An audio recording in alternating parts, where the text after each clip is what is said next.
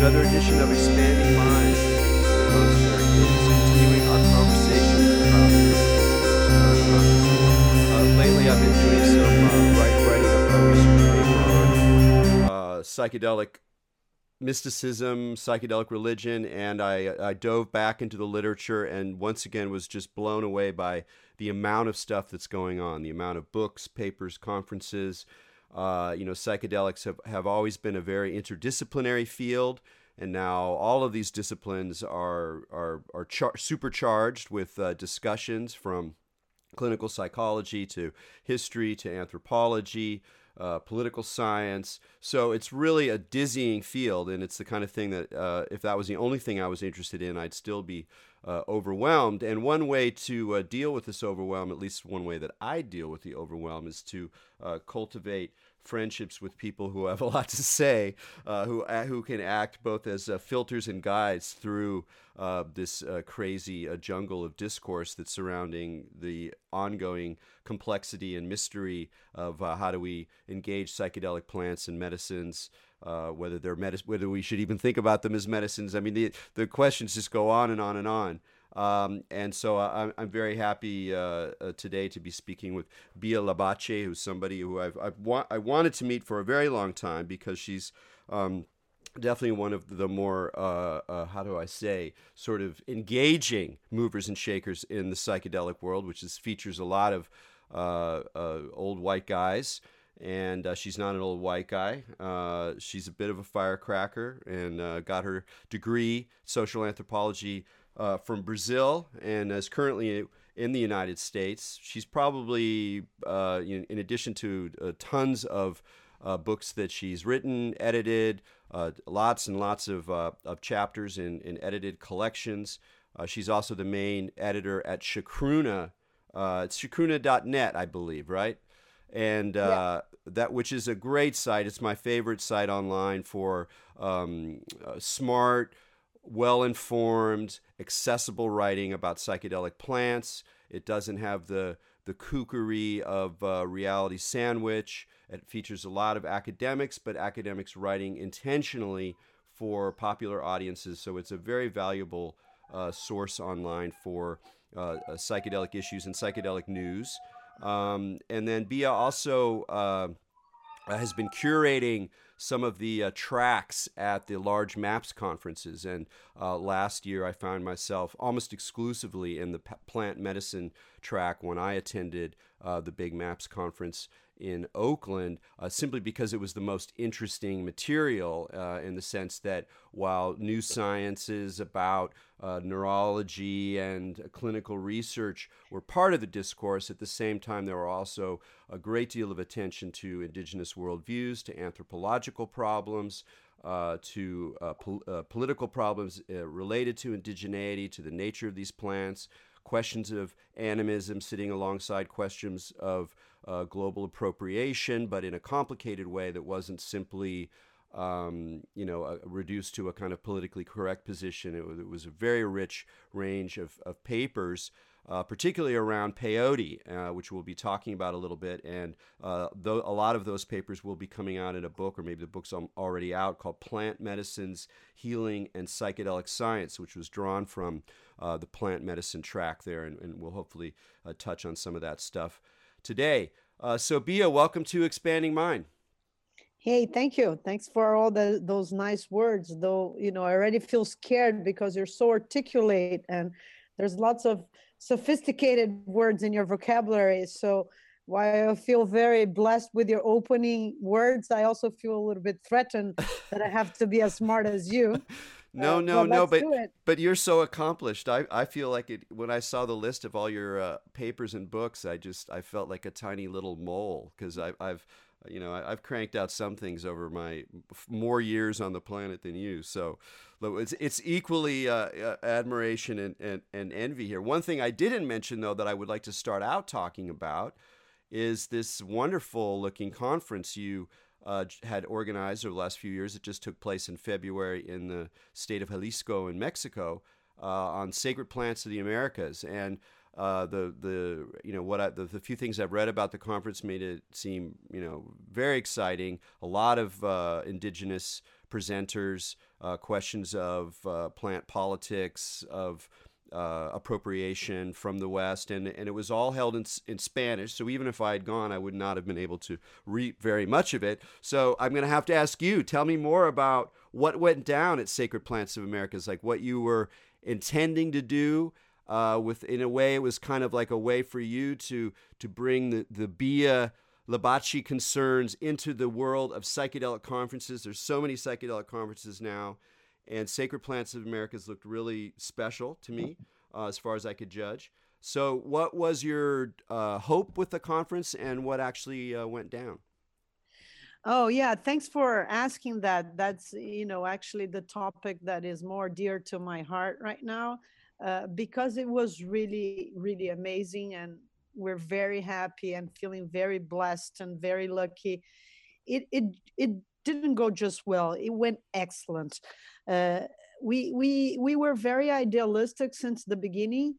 And, it started with writing a grant proposal for Open Society Foundation, and that process and back and forth took 1.5 years, and then it took us another year to organize the conference. Basically, my assistant and I, Horacio Guevara and I, and then we had later down the road the collaboration of a group that we co-founded called Collective Drugs, Politics, and Culture. So some other great colleagues all doing voluntary work. And the conference aimed to make a dialogue between things that I think that are normally separated and don't dialogue. So on the one hand, the traditional use of plant medicines and indigenous people, ritual, religion, shamanism. On the other hand, drug policy. So the movement of legalization, criticism of the paradigm of of prohibitionism, and all proposals for other models of regulation. And on the third level, the discussions around the therapeutic potentials of psychedelic plant medicines or other substances that are not plant medicine, maybe plant medicine based or somehow inspired in the knowledge of plant medicines. So these universes, they normally don't dialogue very much. For the folks in drug policy normally don't care a lot about what indigenous people do and their problems and their issues. And scientists in more mainstream, like clinical settings, frequently don't know anything about the traditional use of drugs, and indigenous people are often kept off the loop of all of this discussion. So we try to weave all of this together. And we also had a very idealistic point of view that education should be free and accessible to all. And I was feeling particularly irritated and annoyed with the progressive commercialization and bureaucratization of the field of psychedelic science and plant medicines. As they become more and more mainstream, more and more players that are from outside this universe are looking into this, and more people, start to look at these topics as job opportunities and stuff, which is okay in certain levels. But we just found things are getting too much, commercialized and sometimes dealt without that those roots or those tenderness or those feelings that inspired a lot of us. So we wanted to make a point, and we make the conference entirely free. So that was awesome. The other point that was awesome was that we're very tired of tokenization of indigenous people and putting one here or one there to say, oh, we care about indigenous people. And of course that it's still like Western or outsider or hegemonic models that it's a conference and stuff, but we really try to make a different format and give indigenous people more space. So we had 2 indigenous people in the scientific committee of the conference, and we considered all the indigenous people as our keynote speakers, as a kind of form of decolonization of hierarchies and knowledge. So If you were a PhD, you would have 20 minutes to present. If you were indigenous, you had at least 40 or more. So that was nice. It's also, harder to get this, especially the elder guys, to tell them, you have 10 minutes or 15 to present. Because indigenous meetings frequently go on from dawn to dawn and or dawn to dusk. Forgot the correct word there, from the sunrise to the sun going down, and everybody speaks, and the discussions go on and on forever. So we try to, to speculate on how we could make a format that was more friendly. In the end, it was still a conference format, but we were more open to giving them more space and being a little bit more relaxed about certain protocols. And, there were some artistic expressions and poetry and singing and playing instruments. And also we didn't get indigenous people out of the blue, just to have them there, put them all in a bus and say, hey, here, attend. But these connections were made very carefully, and they were weaved, with time and tenderness and attention. And basically, because we don't know everything, we are modest to recognize that. So we get people that actually know, and people that are actually solid and have deep connections in communities, to be the mediators between the conference and the communities. So I worked closely with a number of different anthropologists and colleagues that have deep ties of decades into indigenous communities. So every of our guests was, really connected and had real attention, and had somebody that talked to them, and we put their bios and their abstracts. We discussed with them what they were going to talk about, and we asked their opinions on what they thought about the conference. So we had a very mind-blowing, for example, roundtable of the Wirarika, or Huicholas, that was led by my dear friend and colleague Diana Negrin. Her father was a pioneer in the 70s in the Sierras Huicholas in Mexico, and they talked, on the perspectives of peyote conservation and land and autonomy issues from their point of view. But as you see, I like to talk, and I can go on and on. So yeah. Well, it's fun. I was enjoying just sort of getting a picture of this wonderful conference and wishing that I had been there. But let's stop and talk about the peyote thing. I mean, again, the plant medicine track last year at MAPS was very, very interesting, because so many issues are raised.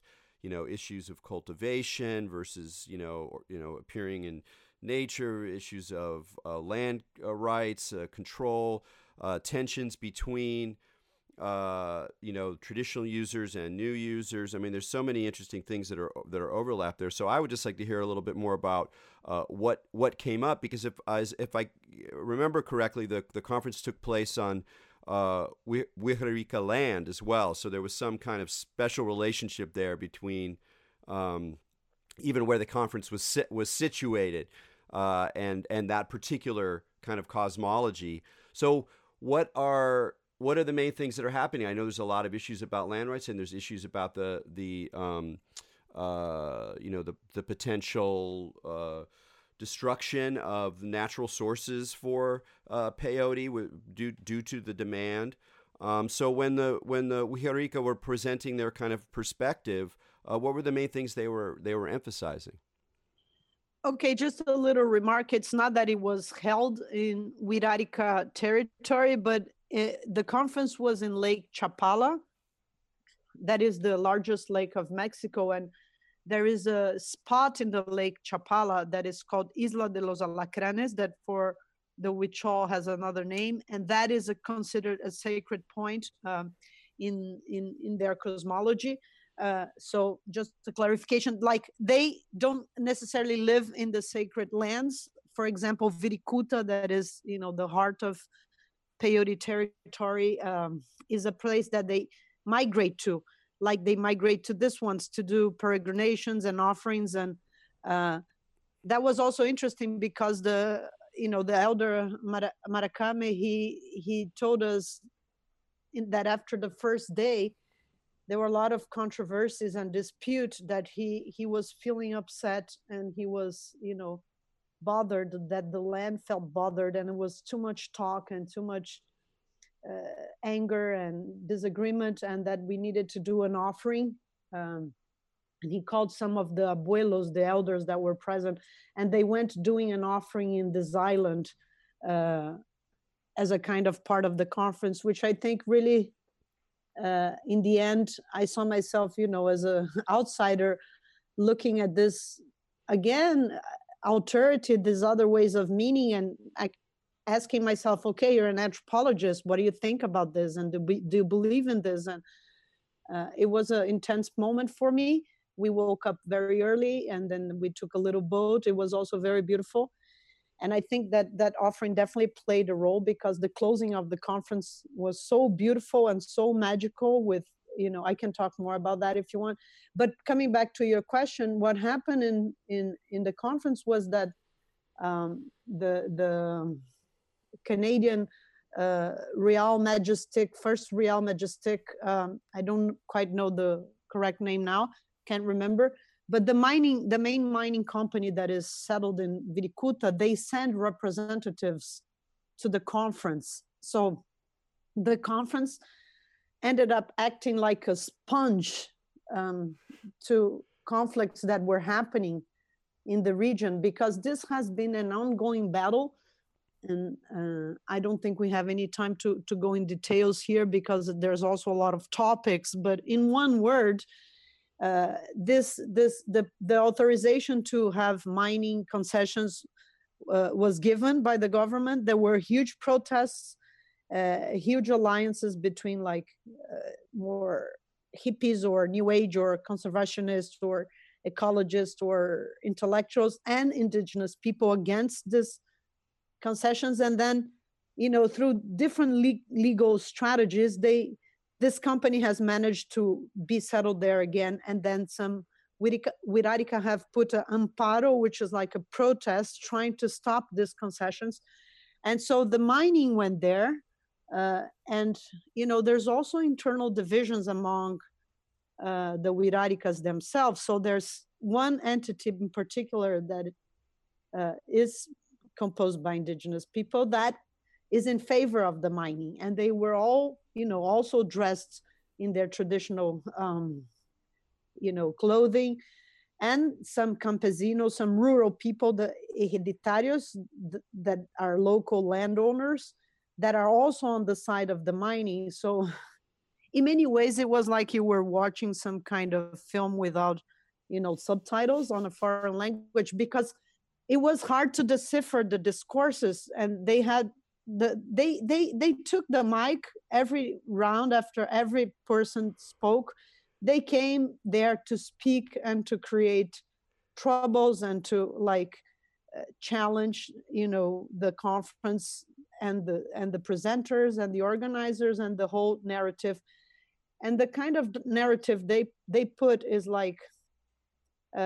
the foreigners, the hippies, the new age, the outsiders, the university people, they are saqueadores del peyote. They are people that steal peyote from the desert because they are traffic dealers, because they are making a profit selling peyote. And their interest in protecting the land is a self-interest of obscure reasons, because they are interested in making a profit and having their own self-personal benefits. And they create defamation, and they spread lies about the mining, which gives work to the people, which is healthy, which is providing. It's a little bit like there's a parallel going on in the Amazon, where the ruralists, do you say this word? Mm-hmm. That own land, they have started an investigation against the Brazilian Anthropological Association and FUNAI, that is the Indigenous Representative Association, claiming completely absurd, weird things these anthropologists have obscure interests in the Amazon because they are funded by European countries, such as Norway, the government gives a great support to the Amazon protection, to environmentalist entities. So the discourse of the ruralists is to say, these people, they're selling the Amazon. They don't have, we have to protect the sovereignty of our land, and they have foreign money to protect, to try to sell this land to Norway. So it's like people like me, or my colleagues, we would be the ones with obscure interests in protecting the desert, because we have some kind of we're obscure interests. And it was just interesting, because I mean, they defended points of view that seem very authentic, like we're against legalization, we're in favor of peyote, we're against the invasion by people that are stealing peyote. But in fact, it's the other way around. So I had a little moment there. I interrupted the discourse and I said, I am one of those foreigners. If you have a problem, you can ask me directly what is my agenda and what are my intentions, and I'm happy to share. But that the presence of them didn't scare us away and didn't make us feel bad. On the contrary, we felt good. We felt that our conference was making some impact, and they were there just the first day, and then the other days they didn't show up. So I thought that was kind of nice too. They tried to take it over, but it didn't work, and they left. Well, I like this question though about your agenda, and that I'll phrase it this way: is that you're at a very interesting intersection. You're a pedigreed social scientist with your own career interests. You produced a lot of material. You're very visible in the exploding world of psychedelic science and discourse and politics. And at the same time, you have your own personal commitments and investments. What brought you to this work in the first place? You talked earlier about the kind of bummer of the bureaucratization and the what looks on the horizon, on the near horizon, to be new forms of like capitalist interest in these medicines and private companies, and the way in which that's changing the whole scene, just the whole way that people think about these things, talk about them. And while some of that is necessary as part of the decriminalization process and part of the broader healing discourse, obviously it's also kind of a bummer. And so I also sense that that's part of what you're interested in, is to figure out how to acknowledge this new world, but also to keep some of that commitment or some of those investments in other ways of being with these things that are perhaps less bureaucratized. So that's all a long setup to say, how would you describe your agenda as someone who's devoted your life to, and a lot of work to,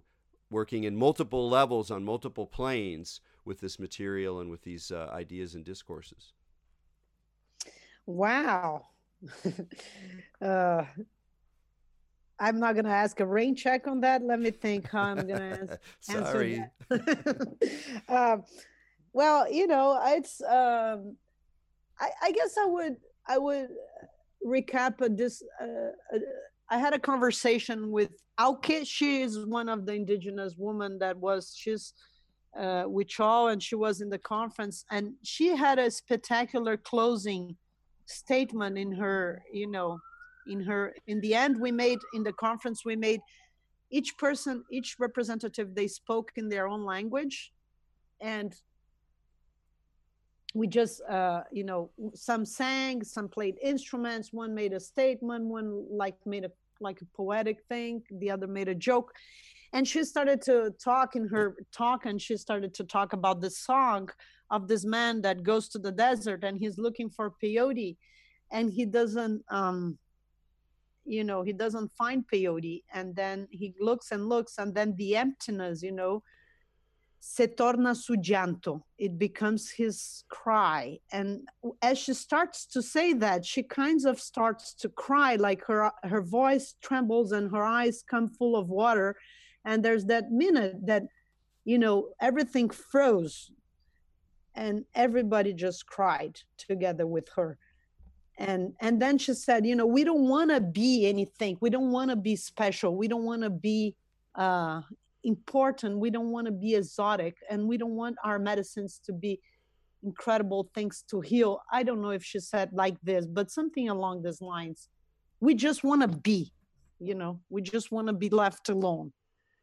Um, and then everybody, it was very powerful. Everybody stood up and clapped. And uh, afterwards, I came on and I said, what motivated me? And I know I told the story on how the first time I went to Mexico and I was going to stay there for 1 month. I was studying social sciences. And then my father took me to the airport, and he said, are you coming back, Bia? And I thought, well, that's a weird question, because of course I'm coming back. What do you mean? But the truth is that I didn't come back for a while. I stayed 1.5 years traveling. And in this trip, I had the incredible chance to try peyote in the desert and to eat mushrooms in Huautla de Jimenez, and to try LSD too for the first time. So it was like 20. And that really changed my mind for everything. It just like taught me who I was as a human being, and made me understand that I belong to planet Earth, made me understand that I'm a part of of nature and a part of everything, and just give me a deep spiritual understanding and relief as a human being, and as a living thing on top of this other thing. I remember I had such a strong experience with mushrooms. I looked to the sky and I saw the moon, and I felt a great relief, because it was something I could recognize. And I said, okay, I'm still here, everything good. So that trip really changed my life. And I kind of felt inspired. And years later, I got to know ayahuasca, like 5 years later in Brazil, which was another incredible, beautiful blessing and revelation. And I just felt inspired by my own experiences. So the base of everything for me is personal, and it's my heart, and it's a spiritual thing. And my motivation is that I think there's lots of ignorance and there's lots of prejudice and misunderstanding. And we need to do a bridge between these traditions and our world. And they need to be more respected, more understood, and more appreciated. And the people who have been practicing these traditions and their territories and their land and their all their systems, the kinship, the language, the cosmology. It's a wonderful universe of incredible knowledge and different ways of understanding the world. So there's not just one paradigm and one worldview and one main way to be on this planet. And indigenous people teach us alternative ways. And I think we have a lot to learn with them. So I just feel this call to study these topics. It's like they make me curious, and I want to study them. And then I want to write about it. And then I want to help advance, the discourse on protection. And I just feel this rage when I see a complete alienated prohibitionist judge or police officer or psychiatrist or therapist or just a regular human being saying all kinds of absurd things about things they don't know. Yeah. And these have deep racist roots and deep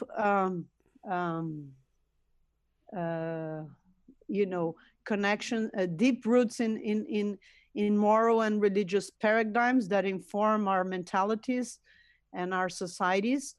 And I think we need to have more clarification. So my inspiration is personal, but it's also political. Yeah. So one question on that is that, just even looking at something like the MAPS conference, where on the one hand, you can see how as official neuroscience and clinical bodies and above board researchers become interested in these topics, There's a tendency towards a kind of familiar Western dominance, and then along with that come racist attitudes, or there comes pejorative attitudes towards, let's say, indigenous worldviews. The idea that, hey, these things don't belong to these people; they're just part of Earth, and if we can spread them and use them for healing, what's the problem with that? We need to bring in the Western paradigm to make that happen. Blah blah blah.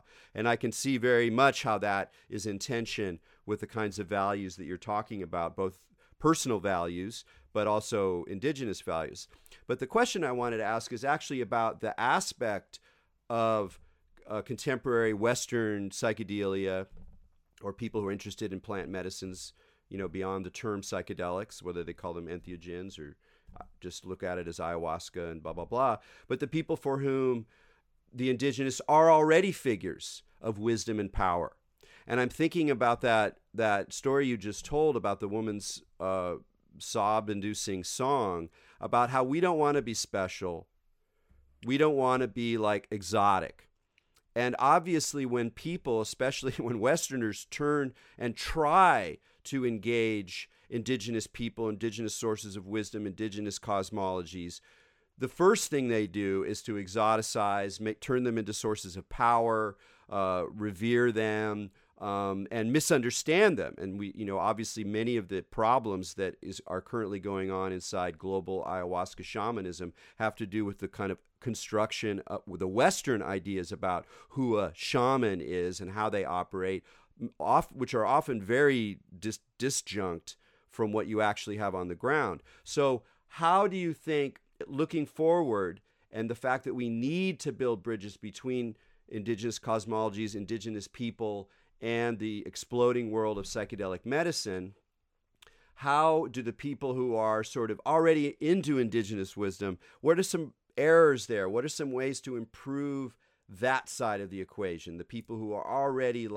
ready to have that worldview, what are they not aware of? What are they missing? What are some ways to improve that relationship?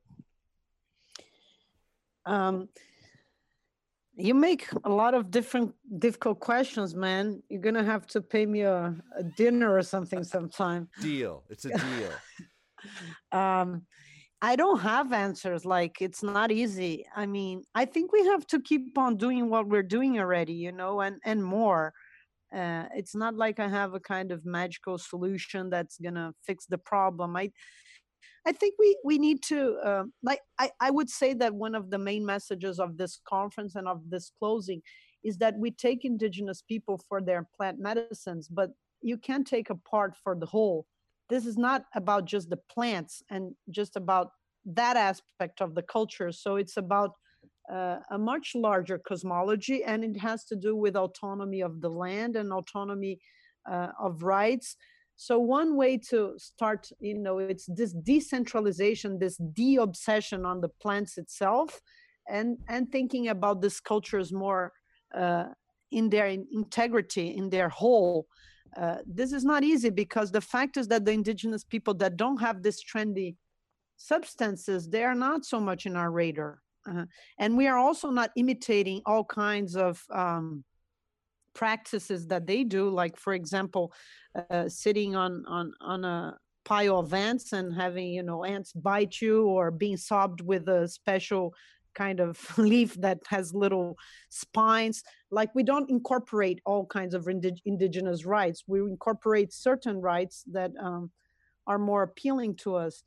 And I think we just have to study more and learn more, and stop with this fetishization of indigenous people. I see a lot of that in the whole idea of ayahuasca diets, and people repeat and repeat and repeat and reinforce those diets. But does anybody have a clue that those have to do with hunting taboos?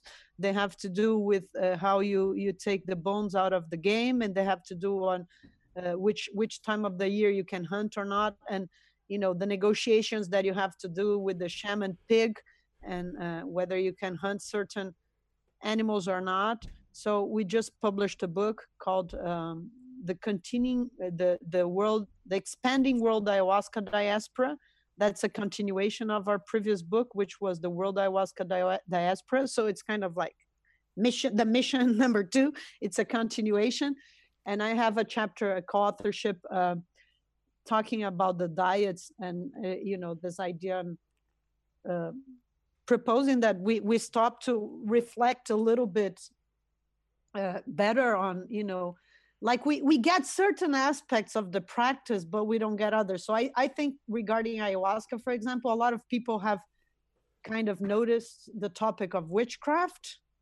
The great majority doesn't know anything about that, but the ones that are more initiated or more familiar with ayahuasca, they will acknowledge, witchcraft exists in the world of ayahuasca. It's not all good. So let's say in a continuum, the more regular person is just totally idealizing ayahuasca healing, ayahuasca flower, ayahuasca love, ayahuasca salvation, redemption. The Amazon will be healed. The humanity will be healed. We're going to be saved. This is the last thing we needed to wake as a species. That's one style. The other style is more already, aware that there is dark and light in the ayahuasca world, and that there is witchcraft, and that, healing is ambiguous with harming, because sometimes protecting yourself can be healing others. Like if you're attacked by somebody, will attack back, take that dart out of you and throw it back. There is that. And then there is this idea, but we are not into witchcraft, and we're combating witchcraft. But witchcraft also has a role in traditional cultures. Like witchcraft is a means of, control, of social control, and it can play a role in division of goods, and in more equality, in policing other people's behaviors. So I think that what we have to do is a true humble process of trying to learn about different peoples and their worldviews in their own logic, in their own paradigm, through their own lenses, and be really open to new ways of understanding nature and culture, relating to other species, to non-humans, to the ancestral, to the invisible world, to other, deep ontological and epistemological notions. But then again, I am an anthropologist. Maybe, I can't ask that from everybody, but that's what inspires me. So in one word, nothing more boring than, a bunch of Westerners just talking about themselves and their ayahuasca experience. 1 million documentaries about ayahuasca every day, 1 trillion blogs, 1 trillion news. But what is the homework of trying to understand what it is for indigenous people? How many ayahuasca documentaries have really tried to talk to any indigenous person or anthropologist or researcher or indigenous activist or any kind of, person with anything to say beyond my own healing, my own trauma, my own childhood, my parents, my this, my that. So I think we need to, it's the process of learning about this should be a process of us being more humble about our own values and our own worldviews. And unfortunately, I don't think ayahuasca necessarily helps in that, but no, it could.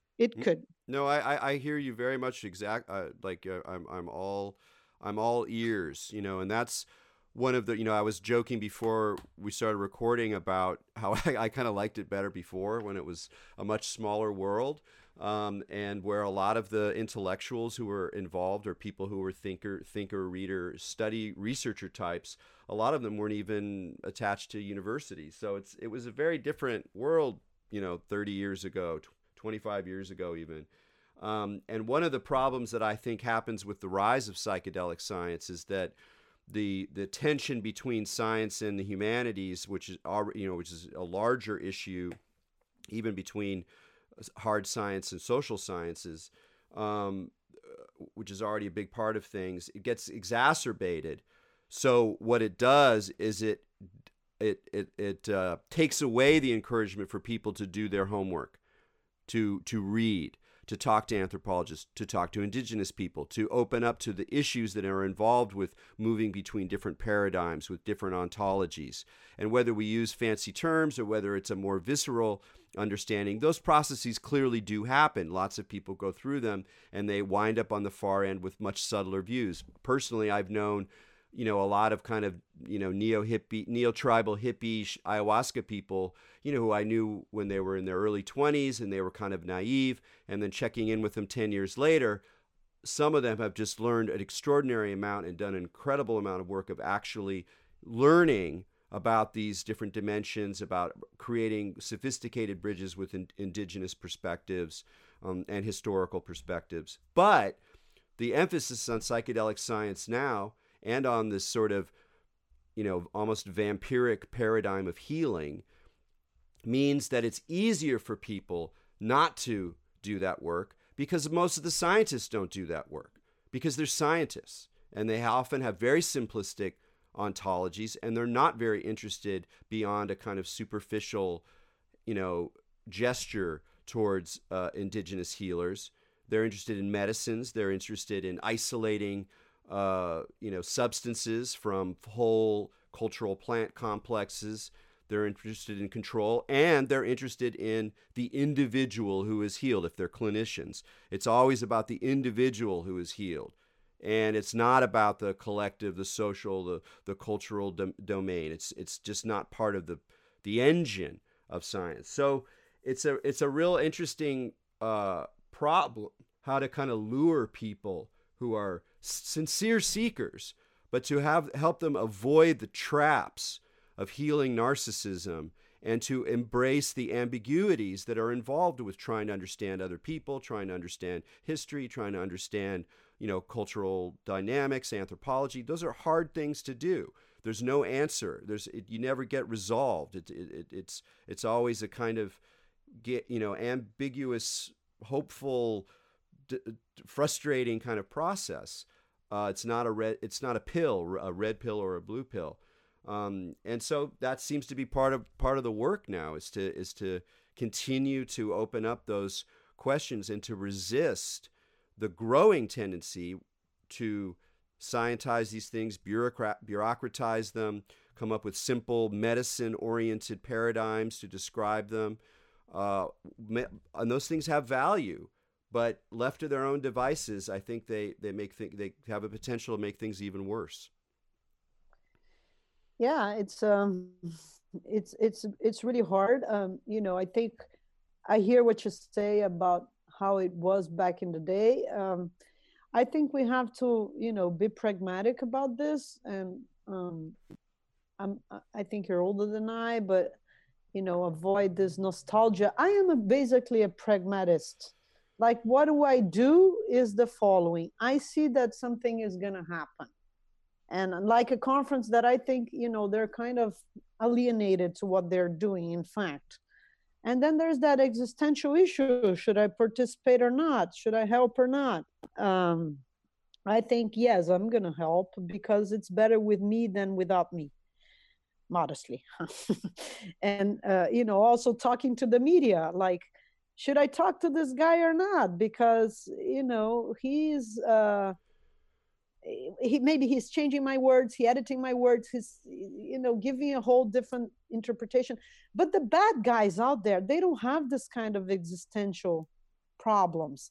The psychiatrist that is going to sit and say, ayahuasca is a toxic potion that can give you heartbeat and kill you, and this is a Schedule 1 substance. Like, the guy obviously never could tell what is even ayahuasca if you left him in a garden and tell him, identify, have you drink, can you see what it is? But he's feeling super comfy in saying all that kind of thing that crosses his mind, that he studied in, hallucinogens 1 in 1972 in his course somewhere.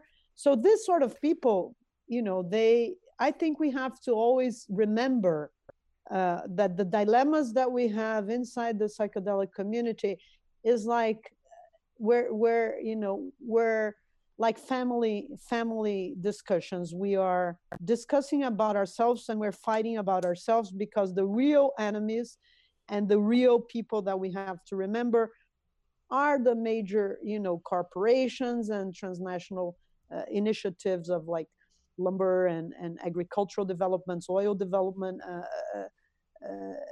invasion of mining initiatives in the desert, attacks to the Amazon, and projects that severely threaten and endanger indigenous people on the one side, and on the other side, the bureaucrats of the drug war. So that's what, that what's get my fuel when I'm feeling a little bit down about my battles.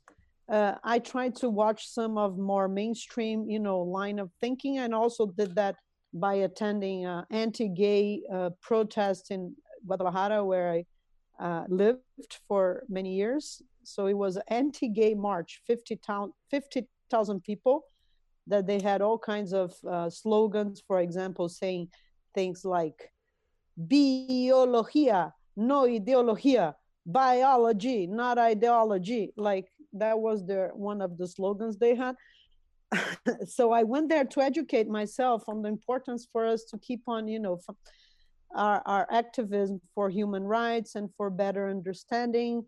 And yes, as the field grows and grows, it becomes more and more complex, and it becomes harder and harder to know if we're really one community anyway, and what are all the vested interests in this kind of conference and in this kind of field.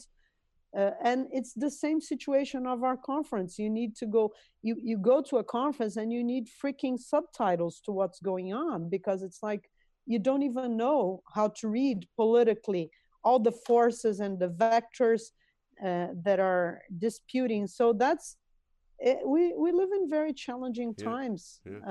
We have about 10 minutes left, and I wanted to get to one other topic we'd mentioned earlier. Another paper that you have that you have in the plant medicines book has to do with the legal status of ayahuasca circles in the U.S. Now, there's a lot of because we have some space under the exception clause to allow for indigenous use. So there's Native American Church has gotten a pass for decades, and now people are like going, hey, can we use the UDV decision to make more space for legal ayahuasca circles if they attach themselves in certain ways? And I'm curious just to hear a little bit about what's happening in that zone, since it's something you've researched. Have there been any successes? Have there been some failures? What are people trying to do in order to make more of the underground ayahuasca circles that are already happening in the U.S. Legitimate and above board? So I think this is the hottest topic of ayahuasca in the US right now, because everybody's exhausted of being underground and everybody's upset with the drug war, and people are trying to get organized and legal. But the fact is that it's illegal. It's just legal for the UDV and for some chapters of the Santo Daime. Both are Brazilian ayahuasca religions that have a strong Christian background, but also Afro and esoterical and indigenous, but mainly are religious organizations. Everybody out of that is on a complicated situation. So there is a people are trying to rely on the Religious Freedom Restoration Act that would maybe allow them to have their existence. And then what is required in this regard is that you would have to prove three things. One is that you're religious in nature, and two is that you're based in a sincere belief, and three is that the prohibition of consuming your sacrament is burdened by the government. The fact that you can't use your sacrament because of legal reasons would be a burden to your religion, and therefore your religion can't exist. So it's a pretty complicated situation. The idea of how you define religion is pretty complicated, because there is not a definition of religion per se. What exists are court cases that have indicated, religious traits that people could try to prove they have. And this, of course, follows more mainstream definitions of religion. So things like, do you have a founder, a prophet, or teacher? Do you have writings? Do you have gathering places? Do you have keepers of knowledge? Do you have ceremonies or rituals? Do you have a structure or organization? Do you have certain holidays? Do you have certain clothing? Do you have means of propagation? The other thing is that you have to prove, like, let's say you sit down and you write all of those, but you have to prove that your your religious beliefs are sincere and not ad hoc, that you just didn't hire Biel Abach or Eric Daves to write them for you, but that you actually believe in them and that you practice them. And then the other thing is whether your sacrament is fundamental for your religion, because if you say, I use several sacraments, so the government will say, well, don't use this and this and that then, because these are forbidden. Or if you say, I don't need my sacrament to practice my religion because I have my prayers, so don't use a sacrament then, just keep to your prayers. So the DEA has put a mechanism that you could file an exemption to prove that you have a religious use of a substance. And it's a kind of sweet little cool document. I have it on my website, bielabati.net, under the category legal texts. I have a whole link there for this discussion. And I find it just very fascinating, the debates on how do you define all of that. And two ayahuasca groups have filed for an exemption. One is SoulQuest, and the other one is Ayahuasca Healings. Both of them got a lot of visibility and a lot of controversy. One is led by Chris Young, and the other one is led by Trinity. This Trinity one got into a lot of trouble because he started going around claiming he was legal, and he was severely attacked. The fact is that both groups filed the exemption, and we don't know what's going to happen. And maybe the DA is going to, keep on asking them things for years and years. Maybe they give a positive answer, maybe they give a negative answer. Some people are completely underground and feel that it's a huge threat to even say the word ayahuasca in public. Others go visible and just give, interviews in CNN or announce in Facebook. So there's, different people with different understandings about what are their legal rights, because a lot of people feel that after the UDV case, they are entitled and they have rights, and they feel that their practices are legitimate and that, their religion ought to be protected. But there's different ways of seeing this problem. Well, and then this is all complicated by the recent news you told me just before we spoke about an apparent death associated with a ceremony at SoulQuest in Orange County.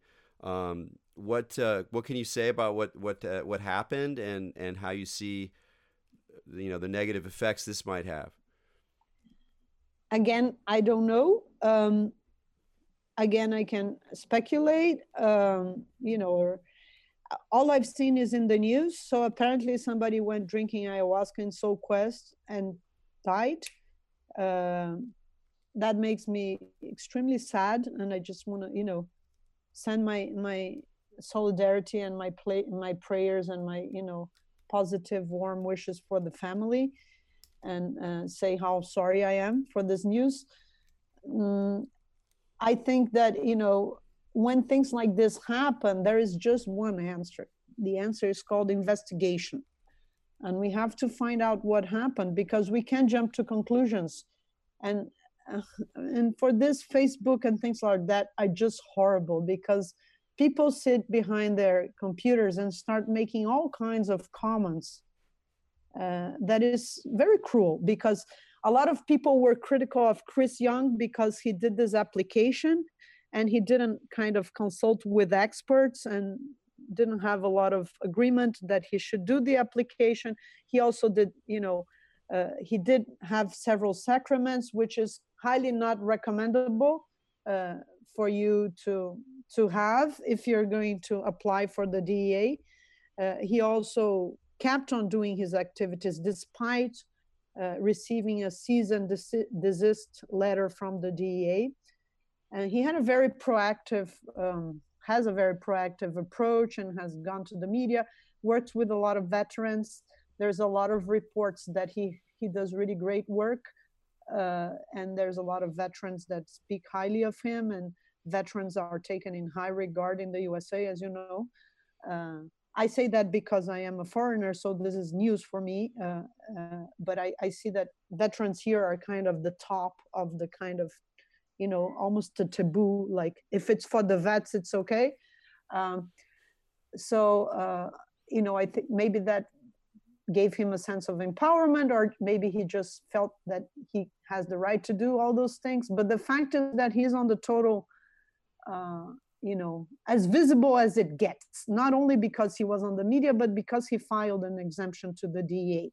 And then people start saying, oh, you see, he's really bad practitioner. There has been a death, but we don't know. Maybe the guy, fell from the stairs inside the house. And like, you can't jump to any conclusions ever, because you can also die just during sex or taking a shower or doing your sleep. And we don't know what happened, so we can't jump into conclusions. This is no evidence that, he was doing anything wrong or that anything was related to ayahuasca. And then there is also the presence of kambo. Please, everybody, not kambo, kambo, like the second emphasis on the second syllable. Kambo is a poison of the frog. People also, there's this tendency to find guilt and scapegoat. Oh, it's not ayahuasca, for sure it's kambo. Like, excuse me, who says it's kambo either? Like, indigenous people have been using kambo for ages, and it's pretty safe.